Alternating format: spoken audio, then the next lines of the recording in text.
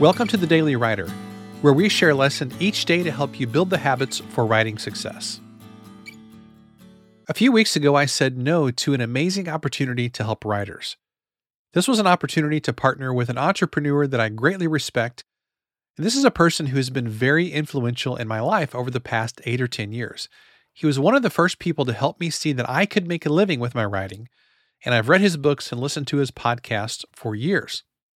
This opportunity would have let me help more people, expand my influence, and spend more time with other people that I highly respect. So why did I say no to this? Well, the answer is pretty simple. I didn't have the bandwidth to do a good job in this role.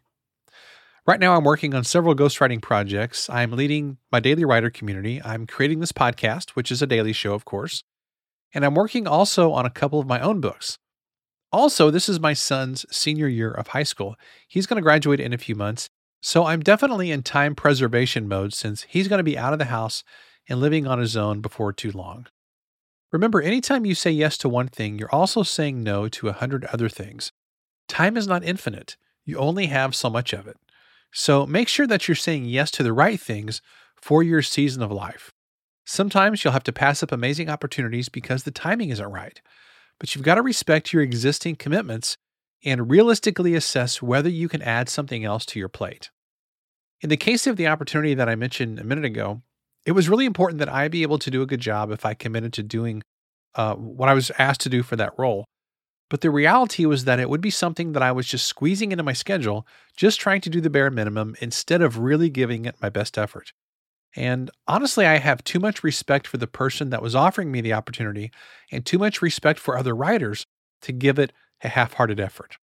So I hope that you feel the same way. Whenever you say yes to something, make sure that you can do it well. Commit to a few things and put your full effort into those. And then you're free to say no to everything else. Here's your daily question. What do you need to say no to in order for you to say yes to the most important things? Thanks so much for listening to today's episode. If you've been listening to this show for any length of time, you know that one of the 4 practices of a great writer is creativity. And in order to stay creative, you've got to have great input. And that's where writing prompts come in. A writing prompt is a sentence or two that helps you break through creative blocks, brainstorm new ideas, and get back into a state of flow. Writing prompts are an awesome creative tool for journaling, storytelling, creative writing, stress relief, social media posts, and so much more. But the great news is that you don't have to create these yourself. We've put together an amazing package of 365 daily writing prompts. So every day for the next year, you can have a shot of inspiration delivered straight to your inbox.